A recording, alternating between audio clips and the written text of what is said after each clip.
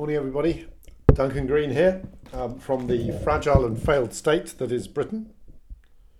I suppose we better start with British politics. It's been the most extraordinary week. I mean, a kind of mesmerising meltdown in certainly in the Conservative Party, the governing party.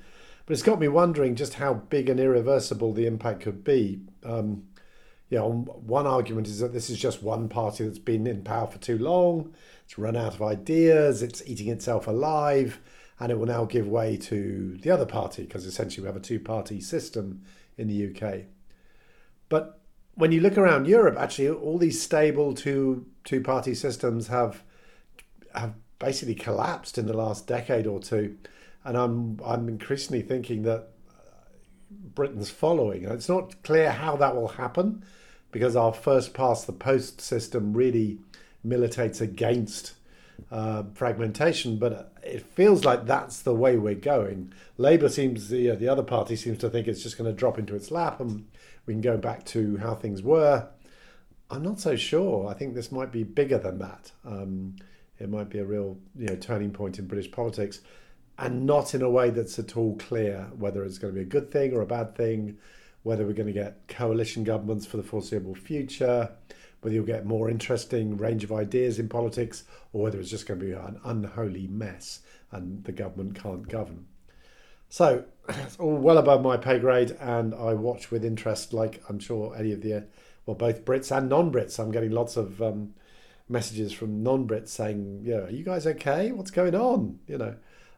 We are okay. We're still here. We still get up in the morning, have our muesli, and then we watch the news. That's how it is at the moment. But we are in for a horrible time economically and a turbulent time politically, that's for sure. Anyway, that's all I'm going to say about current events. I'm going to get on with the posts. So first post was links I liked, and I want to talk about a really good friend of mine, Ha-Joon Chang, a brilliant Korean economist you've probably heard of. He's got a new book out, Edible Economics. And he had the kind of flying start in terms of publicity that any author dreams of. He was denounced in the Daily Mail for wokery. There's a headline, "Woke Cambridge Don claims the full English breakfast isn't British." Shocking. He's not at Cambridge anymore. He's at SOAS, so nice work, Daily Mail. But also, it's pretty obvious that many of the ingredients aren't primarily British. But anyway, very happy with that. And the book was launched published this week, and he's got a big book launch next week. It was Book of the Week on the BBC Radio 4. It's the ideal Christmas present. I will, of course, review it, and I'm going to schedule a podcast with Ha-Joon once it's all calmed down a bit. I think it's going to be big. His last couple of books have been absolutely massive, and he's really taking economics out each one takes economics out to a broader and broader audience, and in particular, sort of heterodox economics, sort of that challenges the orthodoxy. And I think he's just done a fantastic job over the years, and he shows no signs of slowing down. So well done, Ha-Joon, and we'll talk soon. Next post was an interview with another guru. It's a guru week, Wilf Mwamba in Zambia, who has for many years been incredibly insightful on this whole area of thinking and working politically. And I interviewed him for the Gelly influencing course I'm teaching, which I've written about on the blog and talked about on the podcast. And I interviewed him on the role of analysis in effective influencing. And it's a podcast with a transcript. He worked for a long time for DFID. Now he's working in the private sector. And this is one of the 50 or so podcasts we've done for the Gelly program, but with Gelly's permission, I reposted it. So what do you do when I don't really want to do a podcast about a podcast? So I'll just give you an excerpt just for a flavour. But if you want the actual podcast, go and listen to it. It's really good. So Wilf says, I asked him about all these tools we use for power analysis, stakeholder mapping and so on. I think tools are great, but sometimes we can focus too much on the tools and forget that what we really need is engagement with people, talking to people. Knowing what to ask is important, and that's where the tools come in for me. But really focusing on engaging with the stakeholders is even more important, because some of the original questions you might have may end up being not the best ones. So having an open mind and engaging, I find, is much more beneficial. I think stakeholder analysis is important, and you will not work in isolation. Names, people, institutions will come up. And it's really about just keeping a log as you go, picking up who's involved, who are the decision makers, who might be blockers who are impacted by this issue. I think this idea that you always have to have a very specific, let's go sit down and do stakeholder analysis moment actually takes away from the everyday political analysis, because we pick these things up from newspapers, from the news, from talking to people. And it was all in this vein, very thoughtful, very sort of confident approach to how do you use analysis to improve the effect of your work. So if you're interested in, especially governance work, influencing institutions, I urge you to listen to Wilf. He's a very smart guy. Okay, next one up. My boss asked if he could have a post on the blog. What am I going to say? He's my boss, right? It's actually very good. So this is Danny Sriskandaraja reflecting on Oxfam's 80th birthday. We were set up in 1942. I'll just read it out. It's very good. 8 decades after Oxfam began with a meeting in an Oxford church, we must respond to challenges our founders could not have dreamed of. From reimagining what an international NGO should be, to the need for totally new sources of funding, to the world-changing impact of technology. One of my favourite bits of Oxfam history is a note scrawled in black ink in the very first minutes of the very first meeting of the then Oxford Committee for Famine Relief in October 1942. Side comment, that became Oxfam in the telex address, which was then adopted as the name for the organisation, if you ever wondered where Oxfam comes from. If you don't know what a telex is, look it up. Debating how to react to the looming famine in Greece being driven by Britain and its allies' wartime blockade on food imports, the scribble read, "Several speakers urged caution lest controversy be roused." In that single note, scribbled in a school exercise book that you can still find at Oxford's Bodleian Library, we can see how so many debates over how to speak truth to power, how to deliver humanitarian aid, over the perils of being seen as political and what it means to be a neutral humanitarian, are as fresh in the aid sector today as they were in that drafty Oxford church a full 8 decades ago. Yet there are also debates, challenges and ideas pivotal to the future of Oxfam today that would never have occurred to the Reverend Theodore Milford and others in that idealistic and passionate first gathering. They would probably not have questioned the notion that what they were doing was saving those in need. They almost certainly wouldn't have seen, at a time when the British Empire still held sway over much of the world, their attitudes as colonial. They would have had no inkling of the scale and transformative potential of technological change that was coming. Feminism, now at the heart of everything Oxfam does, would have been a novel notion. They would not have known, as we know now, that people in the communities affected needed to raise their own voices and take control of their own aid to deliver real change in their lives.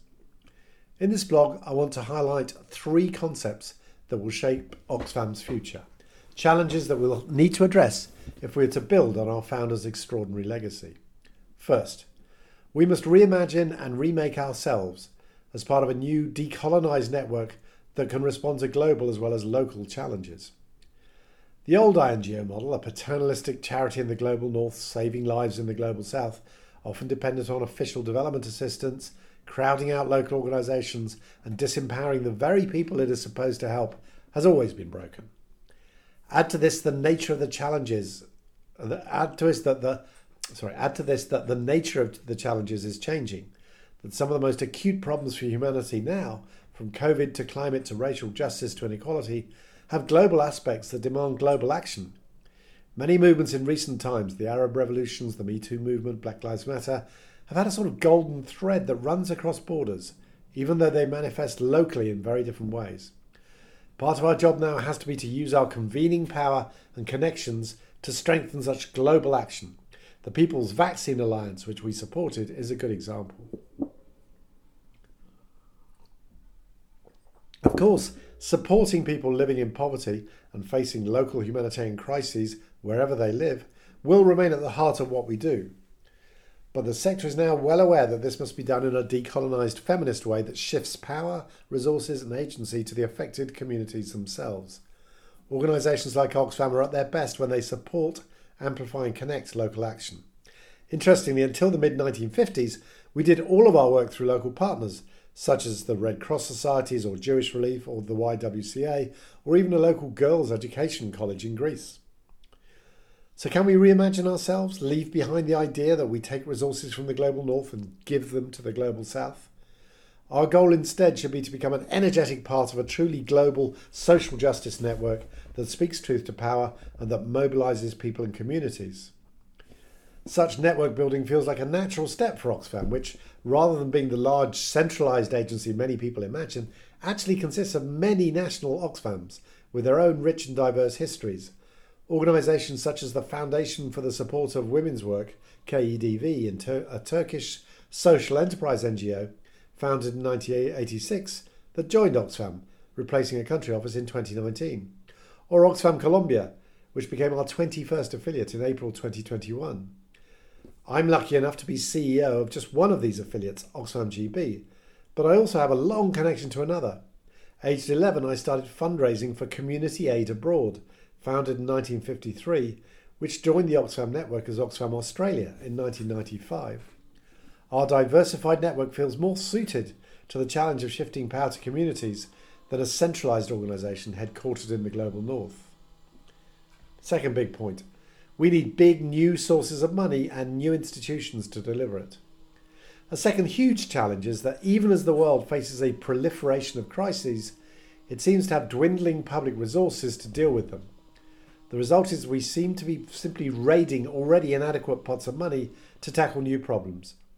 British aid budgets have already been cut before the conflict in Ukraine, and as Ian Mitchell of the Centre for Global Development has observed, it looks as if the UK's generosity in supporting Ukrainian refugees will be paid for by lower income countries. Add to that the fact we can't assume economic growth will deliver extra resources as it did in the past for future generations, and it's clear that we need to come up with new forms of resourcing that aren't based on charitable donation. I've just come back from Somalia, and there's a video of Danny in Somalia, which is in the midst of the worst drought for 40 years, driving widespread hunger. The people I met there have done almost nothing to cause climate change, yet when climate disaster breaks, Oxfam and others must currently resort to begging donors to help us respond as famine looms. Instead, we need to tax those responsible for climate change. In other words, we need reparative justice, not charity after the fact. That might take the form of a windfall tax on energy companies or large food traders that goes into a global trust fund to pay for loss and damage, a concept that's going up the agenda in the climate change talks, caused by climate change or humanitarian response.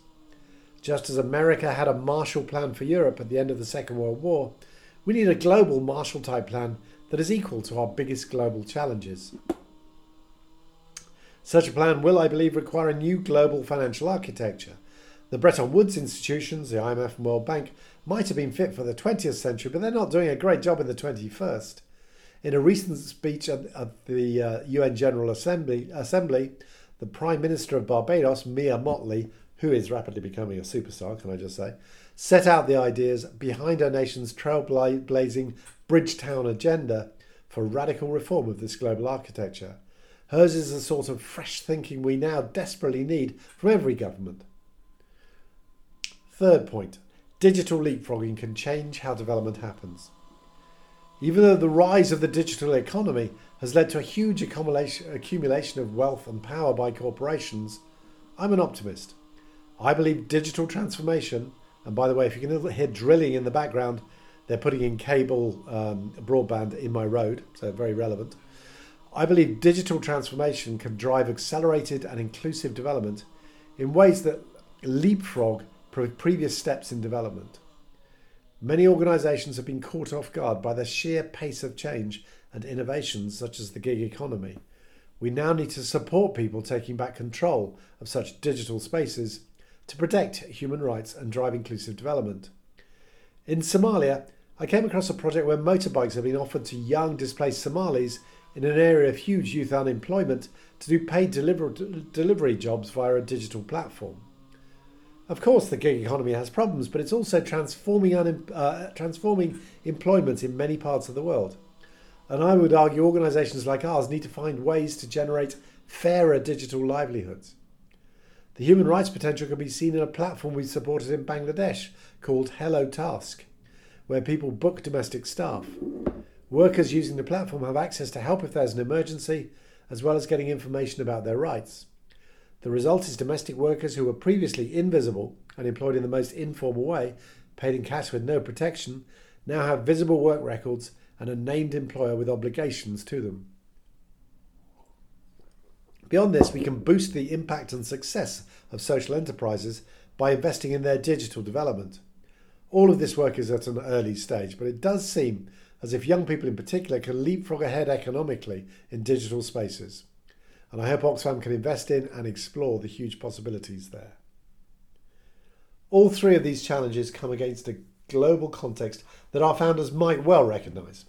One of squeezed space for progressive action, of war in Europe, of the rise of nationalism, of people deprived of life-saving medical care, and an accumulation of wealth by elites, even as much of the globe languishes in poverty. As well as the new challenges, therefore, we also have an old one that links Oxfam's present to its 80-year past, to remind richer nations of their obligations to the whole of humanity, to, in short, play our part to keep the flame of internationalism alive. Fine words from Danny Sriskandarajah there. The last post of the week was perhaps a little bit provincial, a little bit parochial to Britain. A couple of recently, some Just Stop Oil protesters threw tomato soup over Van Gogh's sunflowers at the National Gallery. And it generated a lot of publicity, but also a big debate over whether this was vandalism or smart protest. And Tom Aston, who thinks a lot about these issues, got in touch with me and said, "Do you want to edit down my longer piece on Medium?" And I said, "Sure." So here it goes. In an interesting blog, James Osden criticises those talking heads in the UK who argued that disruptive protest is not the answer. I couldn't help but laugh at someone on Twitter who gave the action 0 out of 10 for theory of change. But I guess the correct score rather depends what the question is. What was the goal? What are the expected outcomes? And how durable are these likely to be? For Osden, the key outcome seems to be to get you international media coverage and millions of people talking about you. Emma Jones of Just Stop Oil also said it works, it grabs people's attention, and the soup thrower, Phoebe Plummer, fancy being known as a soup thrower. Anyway, Phoebe Plummer suggested that we're getting the conversation going so we can ask the questions that matter. So they seem to agree this direct action was about attention. I'm not at all convinced this is the most important outcome, but it frames the discussion. Osden argues that the presence of a radical flank increases support for a moderate faction within the same movement. The evidence is actually rather flimsy. I've got some further notes on that on his longer Medium piece, if you're interested. In contrast, I first heard of Soupgate on Novara Media, an excellent left-wing media outfit that I recommend. I was expecting them to wholeheartedly embrace the direct action, but Aaron Bastani thought the tactics could prove potentially unwise by attracting the wrong kind of attention and might perhaps be poor strategy. Similarly, he criticised what he considered the thoughtless, stupid direct action, and that's in quotes, of Extinction Rebellion, when two members climbed on board on the top of a tube train and delayed London commuters. In his view, this was even less defensible because it interfered with ordinary people going about their work rather than posh toffs like me going to art galleries. And then he links to a YouTube piece by Bastani on that issue. But he points out that his co-host Michael Walker disagreed. It doesn't matter whether the public like the action. What matters is if the public care about your cause. And Tom says, I think that's a very astute point. Emmeline Pankhurst made a similar one. We don't intend that you should be pleased. He then suggested that perhaps the public might call into talk radio and say, their ends are valid, but I don't care about their means. Or for their means, anyway. Such public support could be helpful. So then, subhead, who's the audience? I suspect many people who argued that they got the tactics wrong are people like me. As a member at both the National Gallery and the Royal Academy, I don't like desecration of art, unless that is the art, especially because it leads to protesters being misleadingly branded as uncultured, anti-culture barbarians. Of course, life is more important than art. But I have no idea why these are considered mutually exclusive. Moreover, I don't understand the targeting, do you? Why are art galleries the target and not, say, statues of oil barons or disreputable politicians? And if you really want to attack the National Gallery, why not attack the Sackler wing? There are better trophies to deface, more problematic histories to tell, and more nefarious funding to expose. Or go next door to the National Portrait Gallery, were it open, which ended BP sponsorship earlier this year, and do something celebratory. If there was a strategy, it wasn't clear to me. Emma Brown of Just Stop Oil in Osden later insisted that the radical flank theory was the strategy. Does public support matter? Well, Just Stop Oil's peers, Extinction Rebellion, has very low levels of public support in general. Nonetheless, it's also plausible, as Osden suggests, that they played at least some role in the wider increase in Britain saying that the environment is a top national issue, even if that role is probably overstated. Today, according to YouGov, only 26% of the public think the environment is the most important issue, far behind the economy at 67%. So Just Stop Oil does have an attention problem to address, and perhaps they do need to get the conversation going, as Plummer suggests. But will greater attention translate into influence? Which members of the public support or oppose probably matters at least as much as support from the general public. The media landscape is a key part of this. It matters relatively little whether Novara media support you, I'm afraid. But as Osden suggests, if talk radio opinion leaders like James O'Brien admit they've changed their views on Extinction Rebellion, and there are opinion pieces written about them in the Times newspaper admitting they were right, then there's clear progress in the discourse. Beyond the politics of attention, though, what matters is what such attention translates into, and whether any of this is durable. Osden notes that even though Extinction Rebellion has some of the lowest public support, they seem to have caused an increase in UK climate concern, led to new environmental groups in over 1,100 cities, and probably significantly reduced UK carbon emissions. As Naomi Hussain reminded me, this might fit Taro et al.'s argument on unity and numbers in their worthiness, unity, numbers, and commitment conceptual framework for success within a social movement. But what about the backlash? When Owen Jones asked whether this will provide a rationale for the government to clamp down on all forms of protest, Emma Jones argued that I think we are putting government in a difficult position. Yet in direct response to Just Stop Oil's efforts over the last fortnight, departed Home Secretary Suella Braverman vowed to crack down on eco-zealots in the Public Order Bill. We already have hostile legislation on protests in the UK, and it seems this direct action will amplify the tenuous justifications from the Home Secretary regarding supposed public interest. The Home Secretary brought forward an amendment with harsher sentences for protesters on the 18th of October. The two protesters themselves have been charged to pay £5,000 in damages. So if Just Stop Oil's target were government policy, the action probably backfired in the short term. A large recent study on key protest issues in the 21st century found backlash in most cases. So the trade-offs are a legitimate concern more broadly. Whether raising public attention through direct action translates into significant policy change for the better over the medium term is still a matter for reasonable debate. We should be debating whether Just Stop Oil's tactics fit within a coherent strategy or not, as Bastani suggests. We should be assessing their theory of change and the underlying radical flank theory itself. We should also be asking questions about the relative costs and benefits, and this direct action allows us to do that. There's no question that it has raised public attention, but only time will tell whether Soupgate contributes to greater concern over an existential cause and whether that translates into any meaningful policy change in the UK. If indeed it does work, we'll have to rethink plenty of ideas about what works in campaigning and those pesky theories of change. Nice, thoughtful examination of theory and practice, in this case, the practice of throwing soup over great paintings. By the way, the painting was not damaged. It was behind glass. Everybody should be clear about that. So that generated some good comments. All this week, actually, there have been some really good comments. I think people are back on the blog and back at work and thinking hard. So thanks to everybody who commented. Do go on the blog and read the comments. Have a great weekend.